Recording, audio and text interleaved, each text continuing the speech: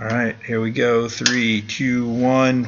Welcome to the Hive. This is Brian Wright with my sometimes co-host, Karl Baby K. Roberson. What up? So, Mr. Karl, we've been waiting for a long time to get news about what your next fight's going to be. We should just get down to it and let everyone know that it's come together. Yeah, man. May 12th, stepping into the heart of the beast. Who are you fighting? Cesar Ferreira in Mutante.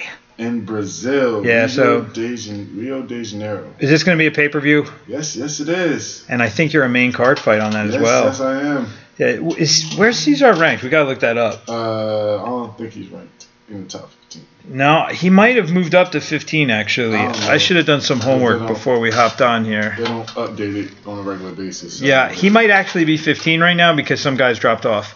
But, yeah, so that's a big fight. So we've got a big, strong lefty. I guess Vitor Belfort's his mentor. Yeah, man, didn't get the... That was the fight we wanted, but didn't get. Dog, get the son. Yeah, so we get the son. And I'm okay with that. I'm okay with that, too. So with that kind of fight, it's a little bit longer layoff than we really wanted, but whatever, it is what it is. So you're going to be fighting in May. We were ready to go for March because there's the possible March 3rd fight, so we started training for that. And then, yes, we did. But we're still going out to Vegas, going to go out there and get some training in over that weekend. Get to see Frankie and Brian Ortega get at it, which is also a very good fight. And then get out to the UFC Performance Center. So Institute. What are you going out there for? Because I don't think people realize the many different things they offer there besides free food and weights. Okay, free food is amazing. The cooks are amazing. Yes, Shout out it to is. The cooks at the Institute, because damn. Even though I wasn't able to eat, but damn. They offer everything. Go out there, get my specs done, my body weight, muscle mass, blood, see what I burn more, fat or muscle when I'm working out. Just the whole aspect of everything a fighter would need to be his best version of himself. The minute we started working with them, everything got easier. Definitely. Your weight cut, much easier. Your strength and conditioning was more in line with what I needed. Yes. It wasn't just getting in shape, but it was actually getting in shape specifically for the kind of fight that you were going into. It wasn't picking things up and putting them down. Yes, that's for damn sure. Specific training regimen that actually helped a lot. I liked it. And then balancing out the diet and nutrition with the workouts. That was the one thing, the specialized aspect of it, to see working with a real nutritionist who understood that the workouts that you had, and then you were actually eating specific meals based on the kind of workout you did. Trying the kind of day I'm going to have, I had a specific meal plan for that day. So they made sure that you always had energy, you weren't massacring your muscle mass. Keeping my muscle mass while losing weight the healthy way, and not starving myself. And it is really crazy how much better it was going into a fight mentally, not having to kill yourself to make weight. Exactly. I mean, you cruised into that last weight cut. That was an amazing weight cut. I don't think you hit the sauna. Nope, not hitting the sauna once. Or jacuzzi and sweatsuit. That's it? That was it. Like an hour in a sweatsuit, and I was good. The one that kills me are the guys that put the sweatsuits on for weeks at a time going into a fight and just killing themselves. But that's usually a young fighter without the right coaching, because what you don't understand is that the earlier you do it, the less it's going to work, because your body's going to get used to being that hot, and it's going to be able to handle the heat, so you're not going to sweat as much. Well, the other one, too, is the longer that you're staying in a deficit, the more of a breakdown your body's going to have. The trick is to cut weight in the shortest time possible, stay at weight as little as possible, and then get rehydrated and all that as pretty much quickly. You want to surprise your body so you can't react or fight it, and then replenish your body so the effects doesn't. I had guys not listen, and they did a long weight cut, and they were sweating things out, wearing the rubber suit for weeks, and I had one dude got kidney stones from it. I mean, it's terrible what you can do to your body. It's dangerous. It's really dangerous. You got to be careful. People die from this, so you got to do it the right way. Uriah Hall had a stroke and a heart attack. I mean, that dude basically killed himself in the weight cut. It's crazy. He was damn near on weight.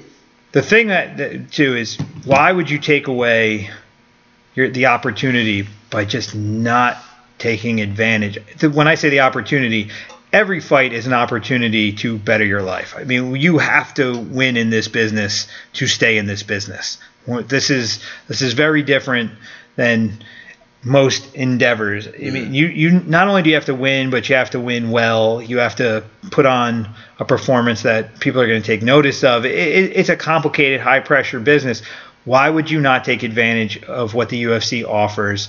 Get involved with the nutritionists, the doctors, the strength and conditioning coaches, and just put together the right package that's going to get you where you want to be. At least give it a shot. What's the worst thing that can happen is you don't like it. I mean, it's not going to not work unless you're, what's his face, Francis Ngannou. No, I don't know. No, it worked. He just didn't do what he needed to do. He didn't do everything he needed to do. He didn't wrestle. Yeah. That was for damn sure. He wasn't in wrestling shape. That's the other one too, because strength and conditioning it's a vital part of what we do, but it can't be the main thing you do. It's the icing on the cake. Yes. Of our sports. It gives you that extra push to be able to handle a body being on you and getting punched and going through the wear and tear of a fight. 80% of your time still has to be on the mat doing what you do.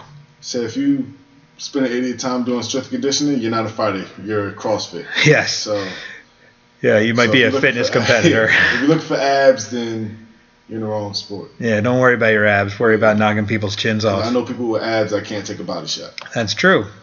We see that quite a bit. So we've got a lot of time to get ready for this. How do you feel going into camp? I'm good. Like, truthfully, I hate this I'm feeling great, this and that, because you're never ever feeling great, especially not at the beginning of camp, because your body has to get used to it again. And there's always the weirdness with like the dinks and whatnot that you carry over. We're working through the dinks and stuff. The weight's already low, so I don't have to really worry about that as much. So pretty much focusing on the game plan or the fine-tuning the machine. To go out there and eat, truthfully, because I'm hungry and they haven't seen the best version of me yet. Well, we haven't had the right opponent to do that either. And I'm happy I got this opponent because I know he's gonna push me, and that's what I want. Like, truthfully, everybody wants to like that knockout. Like, I want to knock someone out. Just no, I want to beat somebody up. I want to break somebody, and that's what I'm going to look out there and do. Well, you can't break somebody unless they're trying to break you, and that's hopefully we're going to get somebody that's actually going to come after you a little bit, and we're going to get an opportunity to do some work. Something. Because they tried wrestling me. That didn't work. Let's not give too much away too fast here. You tried, but you adapt well. You're prepared. That's the best way to put it. Well prepared. I challenge anybody to come at you any way. You know, they can try and wrestle fuck you. They can try and stand with you. They can try and submit you. I don't care. Bring it on. People don't see what I go through in training camp, so they're like, "Oh, he can't be prepared for that." I don't give a shit. I'll be getting my ass kicked. I don't give a shit if they even saw it. You can't stop it. I say this a lot with the better high caliber guys like yourself. You do certain things so well it doesn't matter if they know. They should know it's coming because it's what you do. But you do it in a way that even if you know, you can't stop it. Exactly. You know, the guys that you spar with on a consistent basis have trouble with it, and they know it's coming and they've seen it. You know, so it is what it is. I have to throw out there, it was really funny because Corey Anderson said that I'm an accessory to murder when you're sparring. and he meant that as a derogatory statement, but I have to take that as a compliment. So, but I do call out kill shots, but I don't give a shit. They can't say that. I don't hear it. I got codes in my name. I know. Mark Henry's like, do the Carl. Stop. First of all, we need to change that. Add something to it because we said my name. I'm gonna look at you. He gonna throw a combo. Surprise! I got hit. Oh man, yeah. That is just part of the way in which we roll with this team. It's all love though. Like, I appreciate it. Like, if someone you must be doing something right. Someone start making codes after you. So that's true. It. And it makes me adapt more. And that's a good thing about training with high caliber people consistently. You'll get to know each other, so you always have to adapt to get the up on each other. It's hard to come into the circle that we've kind of developed here. It's a high level circle. It's a high level of skill. It's a high level of work. The hardest, the thing that separates what I'm seeing with this crew is just the amount of work on every range. You guys are always in the gym. You're always working on everything. There's nothing that's being ignored. You're wrestling, you're rolling, hitting the strength and conditioning, hitting pads, pushing each other, sparring. I mean, you're getting it in. So you want a lot of guys I see, they'll go to the areas where they're most comfortable, but you and Corey and Rex, like the thing with you guys, you're all good at things each other not good at. Yeah. So you have to push each other that way. Like you have to wrestle if you go with Corey. You have no chance. You have to wrestle. Yeah, we learned that early. Yeah, you learned that early. I mean, and guys have to block kicks if they're going with you, and you have to watch punches if you're going with Rex, and you all can dirty box, and everybody's good on the ground, and it's good. So you guys are constantly pushing each other. You're always keeping each other uncomfortable, and that's why we're getting the results we're getting. Exactly. So Corey's fighting too coming up. Corey's got Pat Cummings. He's fighting him in April 22nd in Jersey. Yeah, he's fighting an Atlantic City card. I really would have enjoyed being on that card. But our time will come. So instead of fighting an hour from home, to fight like 24 hours. We have to go to Rio because I don't think we threw out there that you're actually fighting a Brazilian in Brazil. That's why I said the heart of the beast. And that's why. Yeah, I don't know if everyone understood that, though. Yeah. They think like maybe your heart is the heart of a beast or some weird shit. But, the thing about Brazil that you have to get used to, well, we don't really care because we fought in a quiet room on the Contender Series.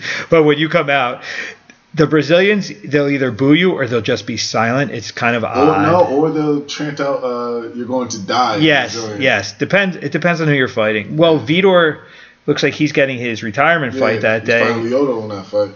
So two Brazilians fighting each other that are kind of at the end of their career. That's interesting. Yeah, but I'm pretty sure Lyoto has a younger body because he hasn't went through so much trauma that Vitor has. Trauma. That's what we're sticking with. That's what you're going to say. Trauma. That's what we're sticking with. That's the politically correct. Sticking with is a good way to put it. By the way, we're sticking with it. You see what I did there? I think that was unintentional, but it was still good. It was still good.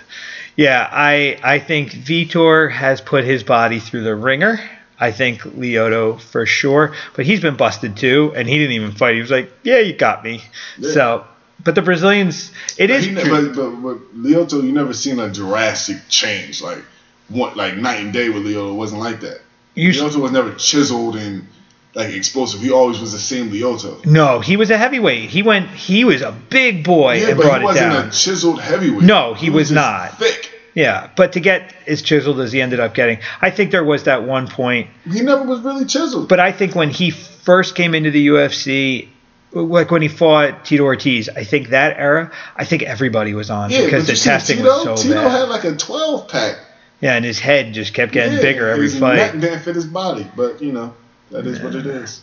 I just think that generation, it's just they all were on it. Generation of monsters. Generation S. But a lot of other countries have a different stance on performance enhancers than we do. I mean, in Eastern European countries, that's like when you say vitamins, that's what they give it out like it's candy. Yeah, they're thinking of steroids as vitamins. I mean, you'll get weird looks if you don't do it. Like, you don't take steroids? No, motherfucker, you don't.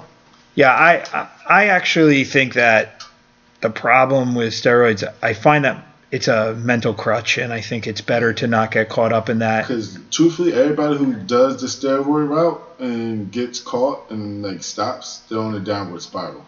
Instead of John Jones, I don't know what the fuck wrong with him.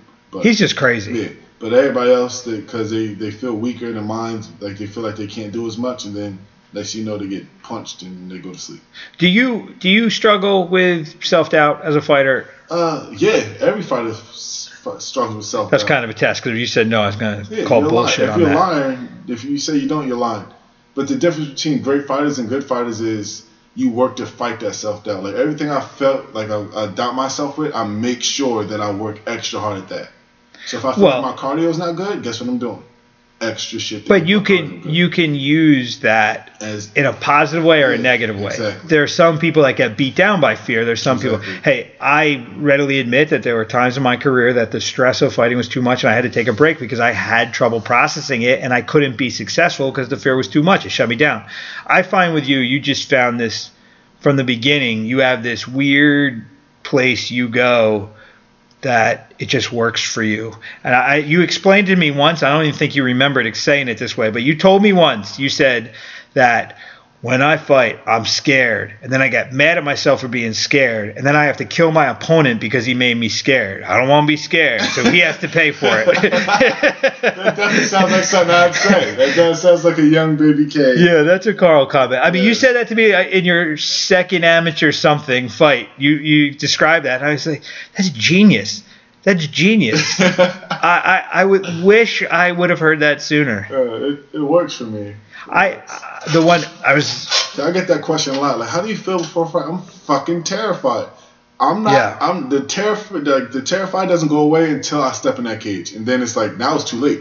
Now everything's synced in. Now like I get like a weird calm. The walk was the calm part for me. I would hear them call my name, and the music would play, and then all the nerves would go away, and I hit like the Zen space. I was just it was just like woof, everything went away, and then it was me in the fight. I never had a problem with crowds. Whenever I fought, I almost felt alone in there. Everything bled away. Do you feel the crowd? No, I don't really notice the crowd. It's more of the situation. Like, I'm fighting. Not someone's trying to kill me. Yeah. That walkout, that's like the last time it goes through your mind. That walkout for me, it's like the last time it goes through my mind. Like, okay, this is real. Let's get it done. And then once I get like pat it down, say my pieces to y'all, and do my little walk up the cage, everything shuts off. That's when Baby K steps into the cage. That's when that demon come out. Yeah, it's funny. There's this gray zone between when we're in the back, we warm up and then we're good, and then we get into this weird spot where I have no idea where the fuck you're at.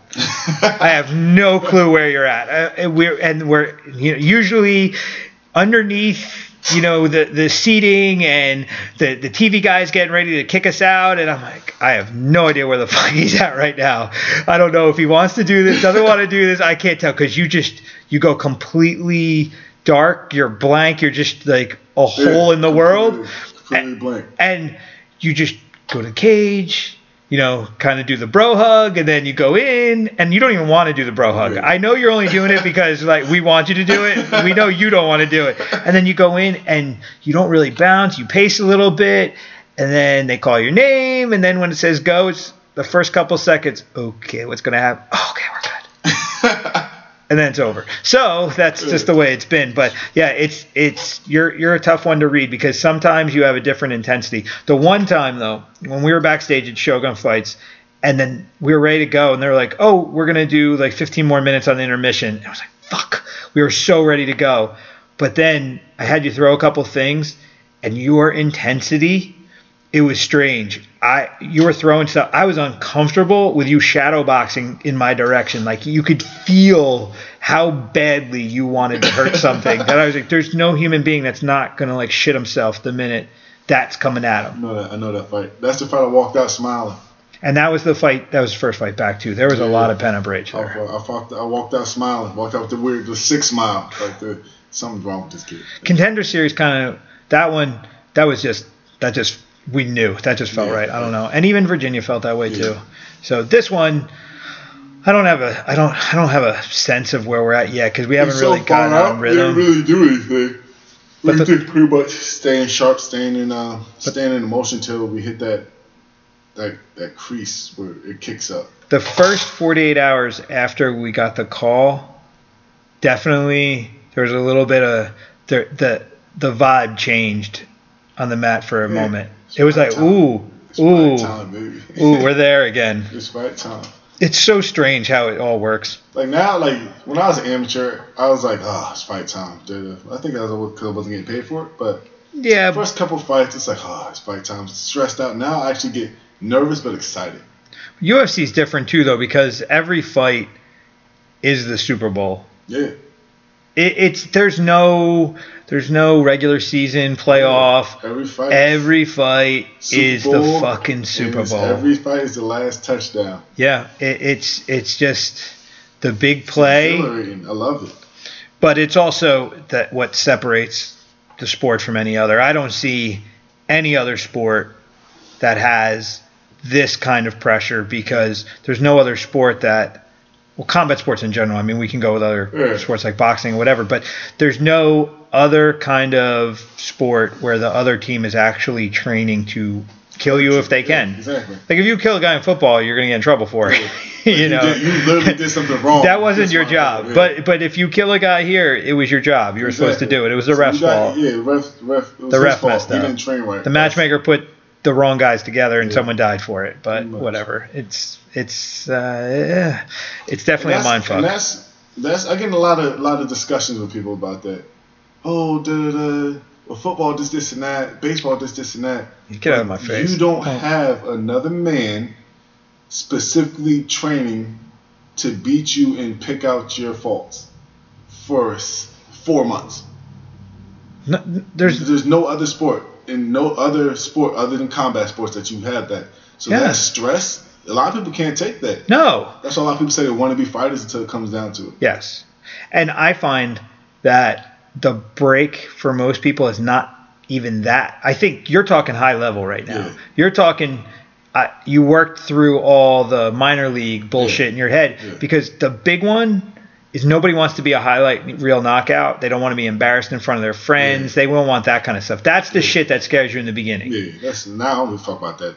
Sean Tompkins said to me best once. I remember Sam Stout got knocked out and I texted him. I was like, I'm really sorry about Sam. And he hit me back pretty fast. And he said, we just got knocked out on a pay-per-view in the UFC. Don't feel bad for Sam. And I was like, holy shit. That's a different... Perez knocked him out? No, Sean was past at that point. But this one, Sean was still alive. I wasn't dealing with a ghost. But... Awkward. He put that perspective. Yeah, that was kind of weird. I forget who he fought. I don't remember who he fought, but it was a while ago. It was on. It might have even been on Spike. But the point on that one, they're so beyond worrying about the little things. They didn't care about looking stupid at that point because he appreciated so much the level at which they were competing, and they were happy to be there. You have to mentally be ready. Like this could happen. Yeah, that's the level you're at. You're not at a level where there's a big gap between skills. Everybody at this level is like, okay, they're capable of doing all. For the rest of your life, Rashad Evans may be kicking your head off. Poor Sean Salmon. Sean Salmon is probably the prettiest high kick knockout in UFC history, and he will be the opening montage for the rest of his days. Yeah. Wow. Oh my God. Yeah. It's like we with your kids, you be like, yo, we got to turn this off real quick. Yeah. 50 seconds and we're good. Yeah, but then it'll get to the point and be like, he'll be with his kids going, hey, I'm the guy who got knocked out and won't give a shit anymore. But hey, this is why we have a nice house. And so I appreciate this because my jaw's still kind of. But if on the way up, you do have to work your way through those kind of fears and apprehensions. And then when you get to a level like this, you do really have to accept that there is a reality that if you fight long enough, there is a very good chance you will be laid out. Yeah, it comes with the game. Because if you're afraid of that then and it's going to happen, you're bringing it on. Yeah, you're going to speak it into existence. It's really crazy how that happens. Yeah. I can't tell you how many guys I've trained that I'm like, seriously. Okay, in this fight, the one thing we can't have happen is this, and they over focus and make it happen. Yeah. That's into existence. You can't do that. No. Because once it gets in your head, it becomes real, and then you just force it, and weird shit happens. You don't want to be that. You don't want to be that guy. Yeah. I mean, there are certain times you see people have certain holes, and you know bad shit's going to happen. But there's other times where you don't even have that hole, and you create it because you over-focused on it. So it's like a striker versus a grappler. You get a guy who's a really high-level striker will focus so much on wrestling against the wrestler. I can't get taken down. I can't get taken down. They get the striking, and they get knocked out by the grappler. Yes. That's what happened Mirko Cro Cop, Gabriel Gonzaga. Yeah. Mirko Cro Cop. I remember that fight was on Spike, and they were doing the tape delay because it was in England or something. So they had it happen in the morning, but then they showed it that night. And I remember I read the play-by-play, and I was like, there's no way this happened. There's no way. There's someone's making a joke here. There's no way Mirko Cro Cop got knocked out by Gabriel Gonzaga. And we were watching it that night, and I know the outcome. I'm like, there's no way oh, shit, it really did happen. I could not believe it happened. It was the strangest thing Yeah. That's why you've got to be ready for all levels, but you can never forget who you are. Exactly. I said it the other day, and I actually am finding more and more value, and it was just strange. It all kind of came together when we were talking the other night. I said that fighting in money doesn't change you; it exposes you for who you are. And I don't know where the hell it came from. It just kind of came to me. And I've been thinking about it more, and it really does come down to be successful in anything, especially in something as high pressure as this, you really do have to know who you are. Yeah, definitely. So all of these challenges we're talking about don't put you in a position where you feel like you're lacking, and then your doubt is causing you to do the things that you don't need to do, and you can stay the course. Yeah. Like you really have grown into understanding who you are as an athlete. You understand how far you can go, but it's because you've tested it, you've pushed it. I don't want to sit here and like be piling praises on you the whole time. I don't want you to get full of yourself, but at the same time, full of myself. Yeah, I've never been that type. Liar, but no, I've never been that type. I talk shit, but I've never been the full of myself type. The reason I don't get upset with the shit talk is because the one thing to survive with us, to survive with me in general, and you know this with me, and this goes back a long time, like pre you, is that you can talk shit in my gym, but if you can't back it up, we will fucking hammer you. Oh shit! Yeah, you definitely, because that's my rule. You talk shit, throw your gloves on. If you can't, you have to earn the right to talk shit, and then you have to defend that right multiple times. Multiple times. It's not just one time. It's like every fucking time you open your mouth, you're going to defend it. Definitely, because we come guns blazing. It's just the culture in which we do this. Fighting sports. It's fighting sports. Well, it's the way in which we do it. You know we're a little bit different. Yeah. And I don't want people to think we're barbaric and we're killing each other. We're barbaric and we push ourselves. Stop. Again. Okay, I'm barbaric. But there's a health factor in the way in which you go about it, because to the point of there's levels to this shit. Yeah. We're not dickheads. We're not gonna put like a top tier guy against a low tier guy and just let him kill him. But we're fortunate enough to have the experience to know that there's levels and to have those levels develop in a particular fashion. Yeah. What I find the hardest part, and the reason why, look, I'm not complaining that we don't have this massive team, because I can't clone myself, and I don't want to water down the intensity of what we do by trying to take on too much. Yeah, and that used to be a struggle. Like when we first started, we had too many guys. Not even like we had too many guys, but we were all separated. It wasn't like too many guys that we were all together. Like we used to come train and then disappear. We was never the guys to run together or nothing like that, and that was an issue for me in the beginning. Yeah. Now I like doing it by myself, because I feel like if you can't do it by yourself, you need a crowd. That's going to expose you. And with me, that's my whole thing. That's why we work, is because you understand where I'm coming from, and that the guys that need that crowd, man, you're not self-reliant enough to do this, because no matter what, in combat sports, you're alone at the worst time. When you're on your back and somebody's pounding your fucking head in, it's up to you to move, get up, not just fold and get. If you don't have it in you to get up early and run on your own, or to put the reps in, or to put the rounds in, if you need me to tell you need one more round, I need to tell you to. I need to be the guy that has to stop you from going. That was an issue with us too. You can't train them. What? Yeah. Not done. Nice. Go home. But that's the attitude where we're hungry to push, because we don't want to not be prepared in those bad moments, where if you're looking for too many crutches, and that's what it goes back to, the steroid thing, and it goes back to like the crowd thing. I don't want somebody to feel that they got a spot at the cool kids table. Yeah. This is not a cool kids table. This is a hardworking group of people. It's the wolves den. It's not the cool kids table. Get ate alive in here. And it's cool. But it's what makes us special. Any aspect of where like people who lift weights, like the top tier people who are in the strongest man competition, those not the ones with the people in the gym with them yelling, do this, do this, do that. Those are people who go to the gym 6 o'clock when nobody else is there. Jay Teitelbaum goes into his garage by himself and lifts up an Atlas stone until he can't fucking lift it anymore. And he defines when he can't lift it anymore because he can't fucking lift it anymore. It's not that he doesn't want to lift it anymore. He can't. Exactly. And that's the attitude. And he came out of the program. He came out of the program. He knows. And that's just the way it rolls. That mindset sets you apart from everybody in any aspect of life. Workplace, any aspect. Yep. That's what people gotta realize. I find that the biggest struggle for us though is in terms of when I was saying I'm glad that I don't have the biggest team, and we always have to expand because we need people to work with, and we still we're not a closed-minded, closed-doored whatever. We're always trying to develop. But the one thing is, and this is not like millennials suck, they don't want to put in the work. It's always been the problem is that when you do this right, there are levels to it, and you have to accept what level you're at.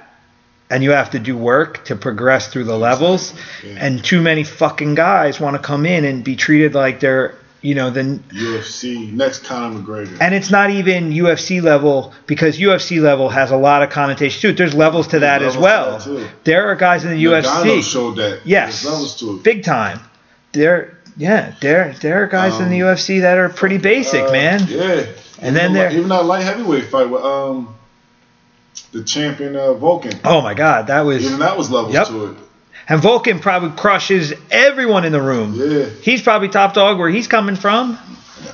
But yeah. Just give it to him. Just give it to him. Make him feel better. He ain't nothing to feel bad about. He went out there, did his fucking thing. He just fought someone better than him. Yeah. That's all. He's better than him that night. He gonna come back stronger. But you're not going to be in a top tier, like when understanding the levels. You can't be at a high level because you want to be at a high level. You're only going to be at a high level because you did the work. Yeah. So you got to do the work. So shut the fuck up and do the work. It's the guy that's coming in, doesn't come in class and says, I want to fight. Well, let me give you a pro tip. You should train before you fight. It's a pro tip. Shut up and get on the mat. Yeah. Train. And just because you're on the mat doesn't mean you're training either. Yeah. Training is listening. Working specific things. Addressing the challenges and working on skills. Yeah. If you get on the mat, you don't push yourself to your limit, as in mental limit, like, oh, I got to work on keeping my hand up. Because that's a mental thing. That's not a physical thing. And that will mentally drain you.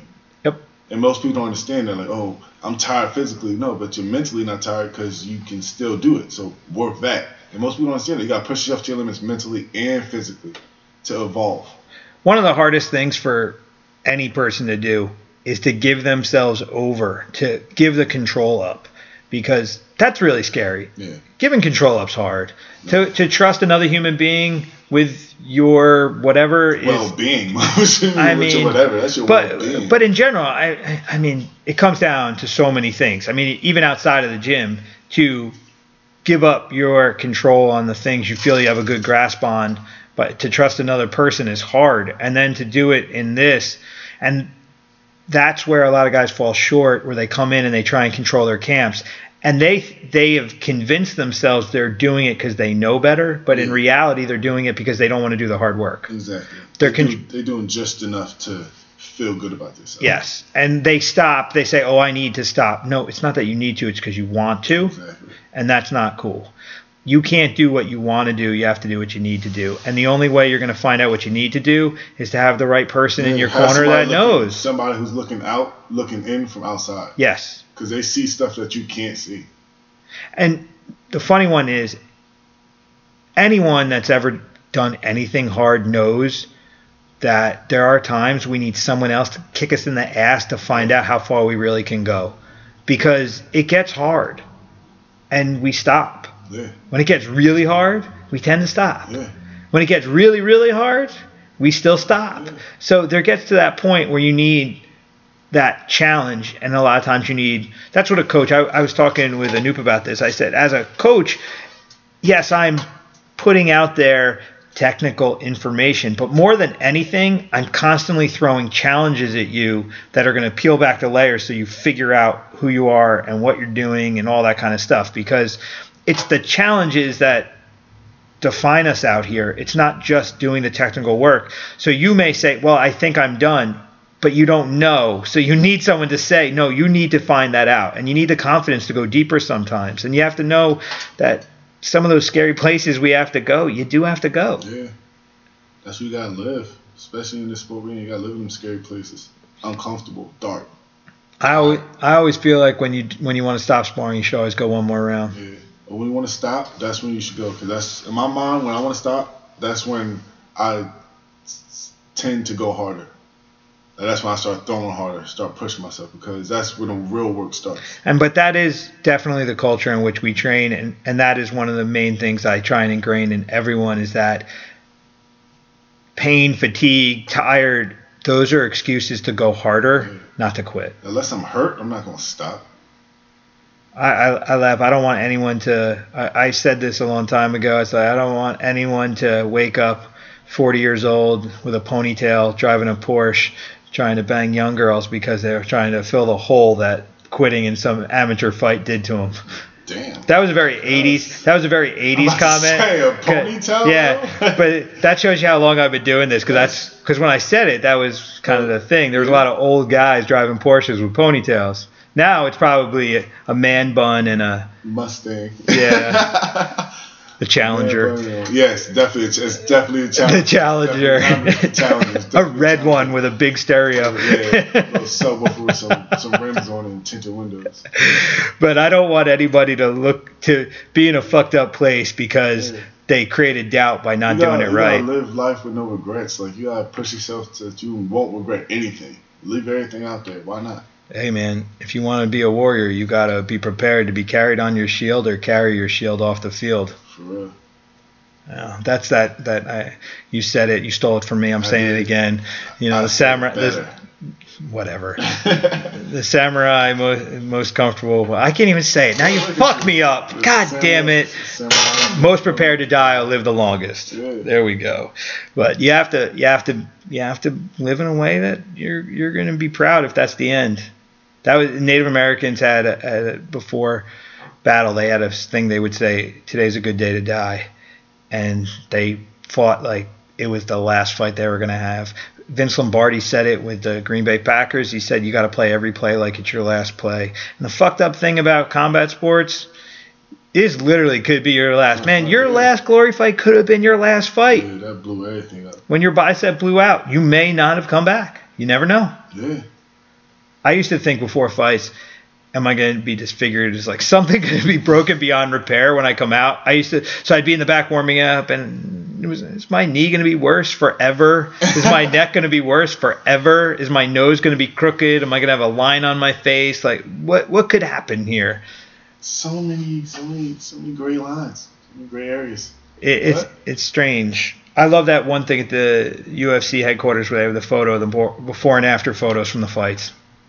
Where you see the guy's face all clean, then they come back and they're a bloody mess. Sledgehammer. Yeah. Jesus, but you know what? 90% of those people had smiles on their face.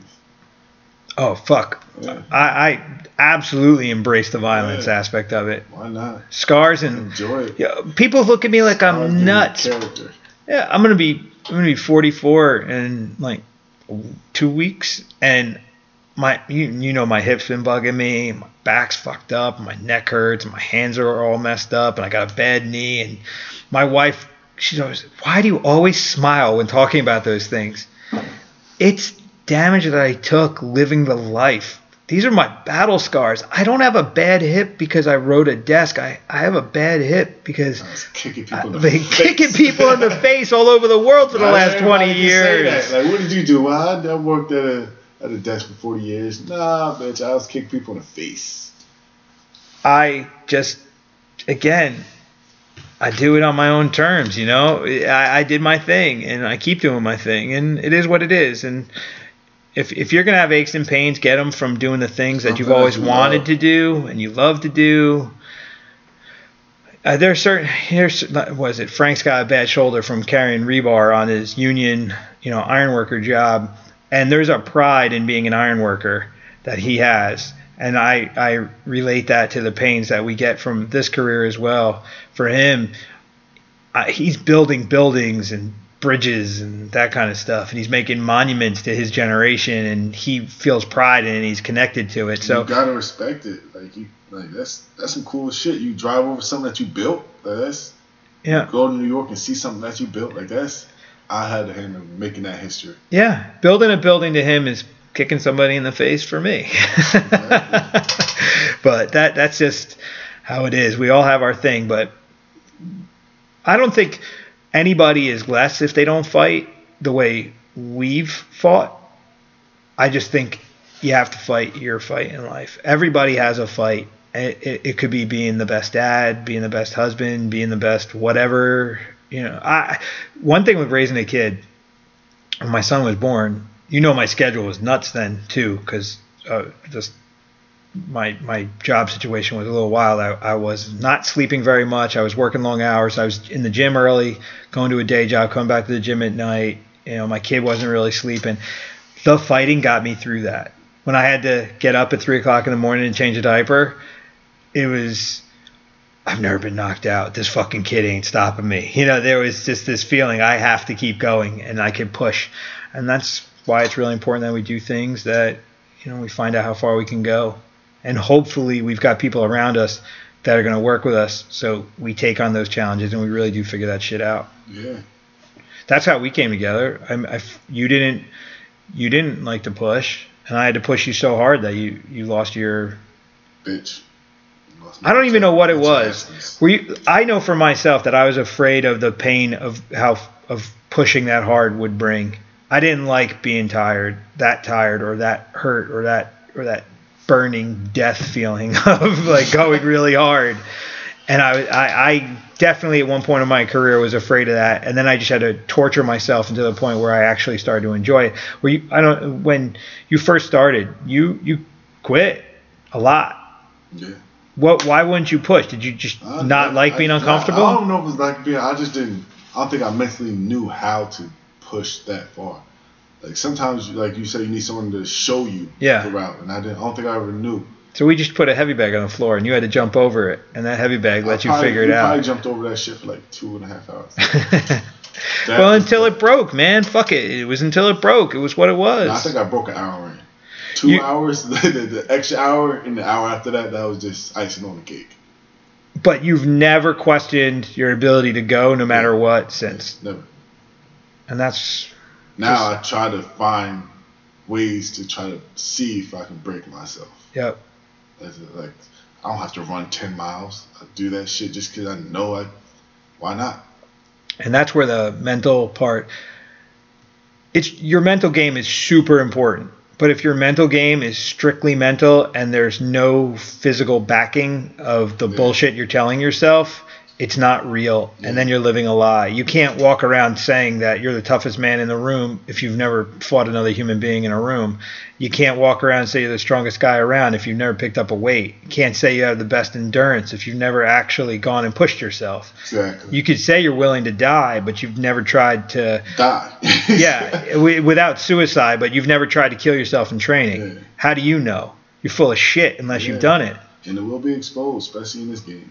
And YouTube creates a lot of that. I mean, how many fucking people are pushing that one video at one point? What's his face? Fucking Fresh Prince of Bel-Air. The guy who played Muhammad Ali.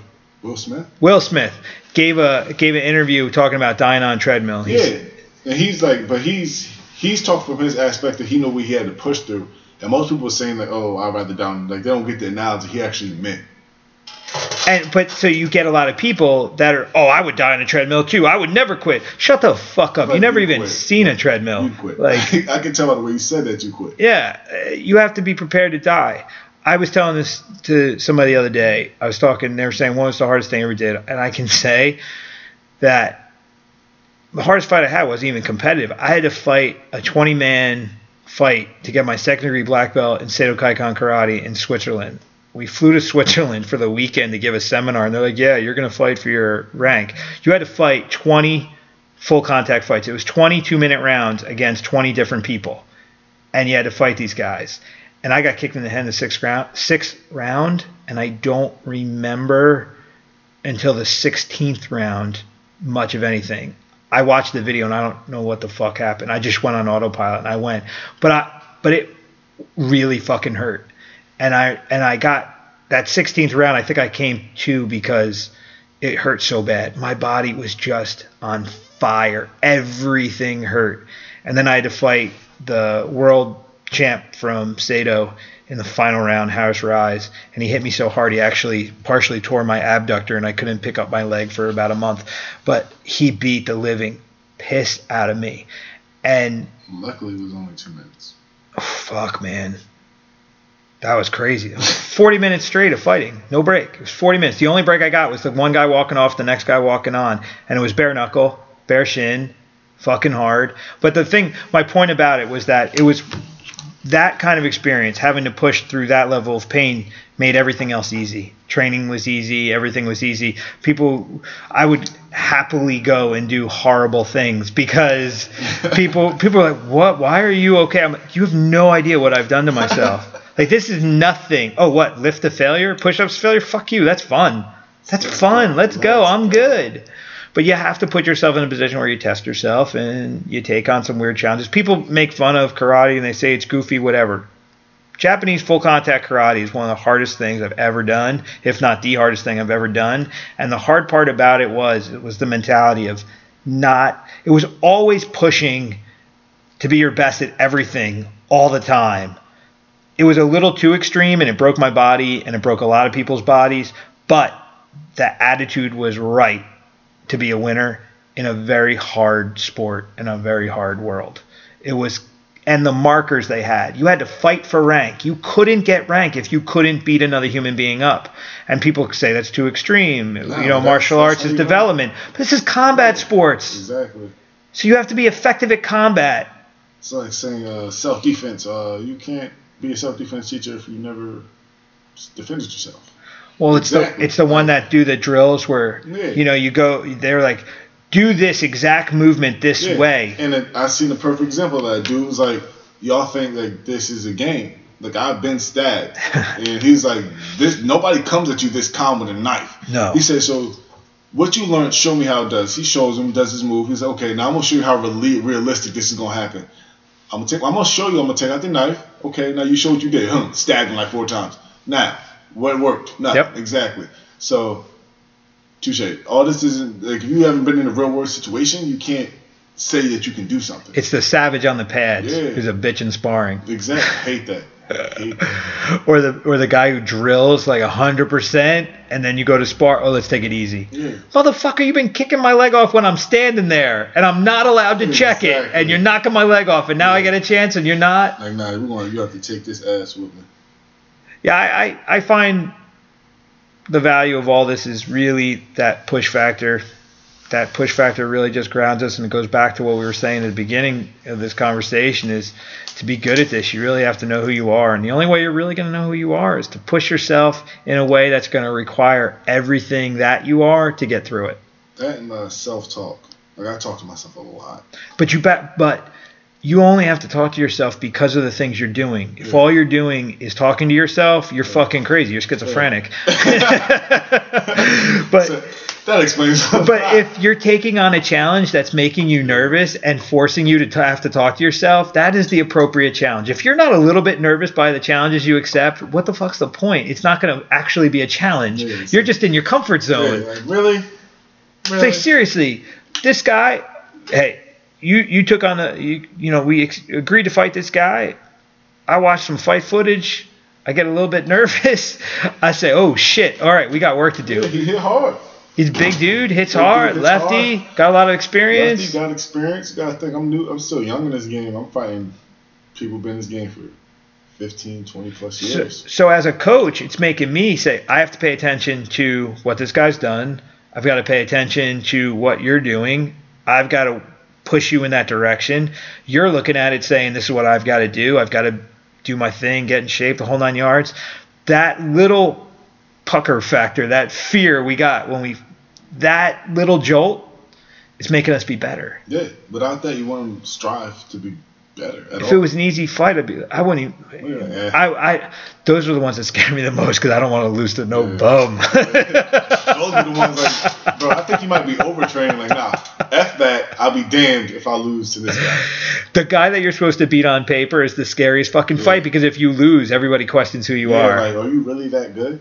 And that's when let's keep taking the fights that everybody expects you to lose and keep winning, and then you good. I don't care with that. I'm all right with it. I tell people all the time, I love being the underdog. So when I knock you out, surprise, bitch. I'm such an angry person. I love being the underdog because I just want to say fuck you to everybody. Yeah, I'm such an angry person. I tell people I'm the angriest person with a smile on my face. Yeah. And most people don't understand that. Like 95% of the time I want to hurt you. But also we realize we're world class at what we do. Each of us. I know at a coaching level, I know the level I'm at. As an athlete, you know the level you're at. I know us together what a level we're at. And anyone who doubts that, I'm like, go ahead, motherfucker, doubt it. Let's go. Challenge us. Let's go. Please doubt us. Pull the card. It's better for us. That's what I'm saying, yeah. It is funny, though. A lot of people are ducking. There are a lot of people that won't give the credit, but they also won't sign to take the fight. It's like, he's too new. He's not that good. He don't have a name. Sign. Find out. Yeah, you're worried about your career. Yeah. You need to be worried about your life. Because when I'm in there, I'm not trying to just win. I'm actually trying to hurt you. It's funny. This is a natural conversation for us. Uninitiated to the banter in which we talk may not understand. This is really not a cocky thing. It's not. Because the reality of accepting the death part is that's where the humility is. Yeah. Because we're not sitting here saying we can take on the world. We're saying we're prepared to take on the world, and it's going to be what it's going to be. Yeah. And we want to find out how good we are. If he dies, he dies. Yeah. We just want to know. That's all. Yeah. If we're the best, we want to beat. We want that shot. Answer. That's pretty much what every fight is. Are you the best? Every fight. In every fight, you'll go out there and prove it. Some guys don't want to prove it, though. Yeah. Some guys want to fake it until they run into it. It. And those are those careers, meteoric rise, super fast fall. Some of those guys really are good, and then they start listening to the hype, and then they fall because they stop doing the work that got them there.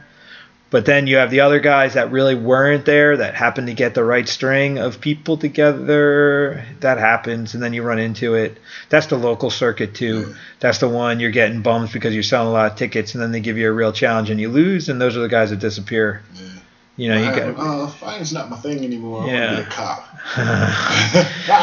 Or I want to be a lot of things. I want to be an insurance salesman.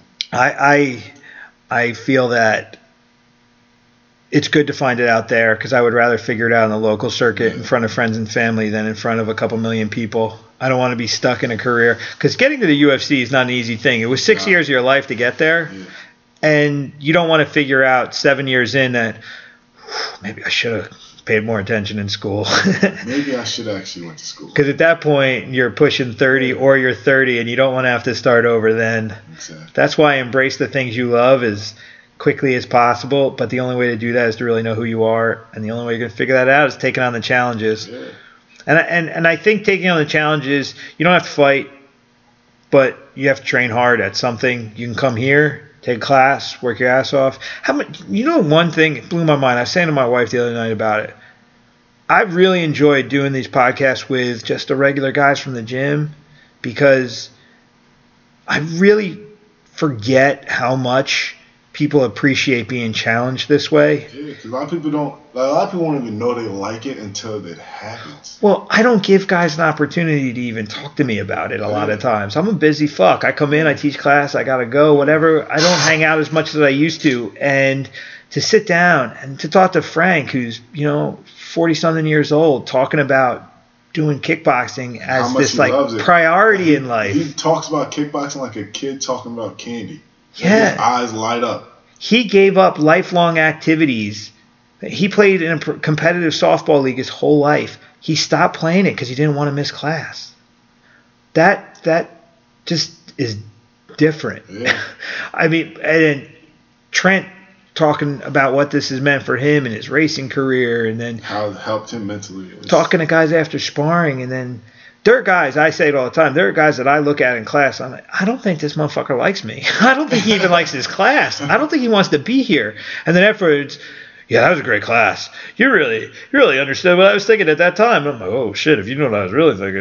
I'm thinking like, fuck, is this guy going to come back next time? Because he looks miserable right now. But everybody's going through their own shit, and they're dealing with their own thing. And the beauty of what we're doing here, is that everybody's going through their own shit. Yeah, that's what you gotta realize. Most places you go are designed so that you never deal with your shit. You're distracted from it.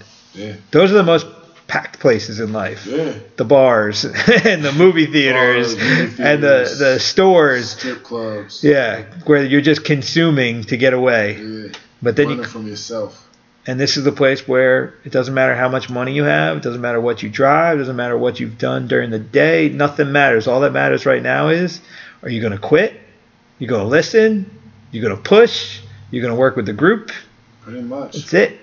And that's the cool part about this. And these conversations ground me. And I like to talk about the big fights and the different things we do, but the day in, day out aspect of it and the success that we find with just so many different walks of life is what keeps me in the game.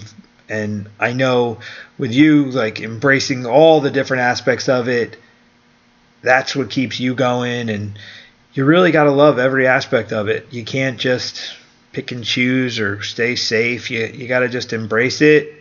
Embrace the suck and keep challenging every day. Embrace the suck, because there's a lot more suck than there is anything else. And I actually didn't like being hit. I used to hate being hit hard. And then this one guy who used to hit me really, really hard, and I used to hit him as hard as I could, and it never seemed to bother him. I had a conversation with him, and I just said, you don't understand. I'm going home, and I'm on suicide watch because I don't know how you're taking my best shit and smiling at me every time, and I just want to dig a hole and, like, hide every time you hit me. And he said, man, I trained myself just to giggle when people hit me. He goes, I'm not smiling at you to piss you off. He goes, I'm smiling to make sure that my emotional response to pain is happiness. I was like, wow. I think that's literally what I do. When I get hit hard, it just clicks. Like, yeah, it's like, okay. Everybody says that. Like, I hit you hard, and I just see your mouthpiece. And I just smile. You can literally train yourself from being scared to pain, adversity, challenge, becoming your happy place. Yeah. I said to Sam Orpeza once, Sam Orpeza was a good MMA fighter out of Philly, fought Bellator, a bunch of stuff. We worked together here and there. Sam and I always had a good relationship. And I said to him once, he was cool. He liked to have deep conversations about shit. But we was talking about basically how the human response tends to be fear. And I said, but if we can be conditioned to be afraid, we can be conditioned for the opposite. Exactly. We can be conditioned to get hungry. We can be conditioned to run to the gunfire instead of run away from the gunfire. That's what they do to you in the military. Yes. They condition you to run toward it. They strip you down and rebuild you. Casper said to me, we got a guy, Matt Casper, there's fights coming up, and I told him he's got to prove some things to me before I'm going to let him fight, but I would like to see him fight and whatever. And he messaged me. He said, there's a lot of ass kickings coming my way, aren't there? And my response back was, we've got to, break you so we can rebuild you and turn you into a fighter. And that's really, no matter what you do, you have to break yourself down to where you're nothing. And that's what the military does best. Yeah. That's what they got it down to a science. Organized, competitive training does. Could have been my phone. Was that your phone, my phone? That was my phone. Yeah, it was you. But yeah, the good training breaks you down to your most vulnerable self and then puts you in touch with it and then rebuilds you a warrior. And that's what we do. Go home, rethink your life, and then wake up the next morning, do it again. Do you really want to do this? Yeah. It's funny how many guys we get to the point where we say, do you really want to do this? And we never see them again. Yeah, you really want to do this? It's I'll be in tomorrow. Yeah. Which tomorrow? What's your definition of tomorrow? I have this one dude, Big Jamie Holland. He used to joke with me, I'll see you Tuesday. But he never told me which Tuesday. Then a year later on a Tuesday, he'd pop in and be like, I told you I'm coming in Tuesday. I just didn't tell you which one. Fuck. All right, Carl. All right, brother. Look, man, I am excited for the fact that you will be fighting in Rio May 12th against Cesar. His nickname is the Mutant, so that his name is Cesar Mutante. So hopefully we'll continue doing what we've been doing in terms of the first round. But if it's going to be 3, it's going to be 3. Fuck it. It is what it is. We train for 3. It just happens always. We train for 100. Yeah, so. Shit.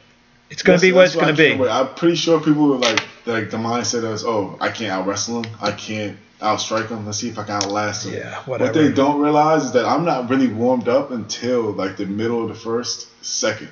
Yeah. Because then I start bugging. That's when I start smiling at you. That's when dangerous shit start to come. I think deep water is a dangerous place to go with you, not for you. I think any guy that chooses to go deep, gotta understand. Deep's where we're training to be. That's where the real dangerous animals like to swim. So yeah, man. So that's where we swim at. It's our turn to back up all this shit we've been talking. That's what I like to do. Yeah. I like to hurt people. It is what it is. So Carl, where can people stay in touch with you? Instagram K_baby_K_Roberson, and on Twitter KBabyK. All right, come check me out. If you need anything, hit me up. I always respond. And I'm a friendly asshole, so friendly. You wanna get some giggles in? I like to laugh. You can find me at BrianWright732, actually BrianWright732.com, and then BrianWright732 on Instagram and Twitter. Find me all over Facebook as well if you're still on there. Are people still on Facebook? Yeah. That's what most people do business at. What do you think about Snapchat's rebuild? I know we were done, but I stopped using Snapchat before they even redid. So me too. And then I went on this morning because I was seeing the articles about it. It's a fuck show. I don't know. I think they're trying to get rid of it because Snapchat bought Instagram, or Instagram bought Snapchat? No. Instagram bought Facebook. No, Facebook bought Instagram, but that was originally a long time ago. But Snapchat went public, moved out of the United States to England. And I honestly think it was a stock grab. I think the guy did it just to make a lot of money and check out. Yeah, they're selling a shit ton of advertising, though. Yeah. But, all right, you can find me, BrianWright732 on Instagram and on Twitter. You can find us, thehivecast.com. You can download all of our episodes. This is actually episode 14, so we're getting a nice catalog together. Let's go, baby! You can find us on, the Hivecast is also available on TuneIn, on iTunes, and Google Play. So, yeah, we're a lot of places. Also on SoundCloud. Yeah, we're on SoundCloud too. So, check us out. Thank you again to Sucker Punch Entertainment, the management company that keeps getting us the fights, and the sponsors and the relationships that keep this ball rolling. Meal Plans to Go, Pure Spectrum, and anybody else we want to throw out there, Carl? No. New Jersey Nutrition, Bulldogs and Barbells. Yeah. We'll throw it out. You've been rolling there. Say Dante Rivera. Yeah. Thank you for the rounds. Yeah. Nick Catones for the sparring on Saturdays. Driven Jim for the sparring on Wednesdays. Corey Anderson for being the best teammate. Rex, get better so you can come back and you can hold that spot for us. It's been lonely on Saturdays. David Branson's been getting in work. I send a shout out to him. He's fine the same day as Corey. Which is awesome as well to see the boys getting the work in. So, 2 vets. All right, it's been a long day. This is the Hive podcast, and we are out. That was good.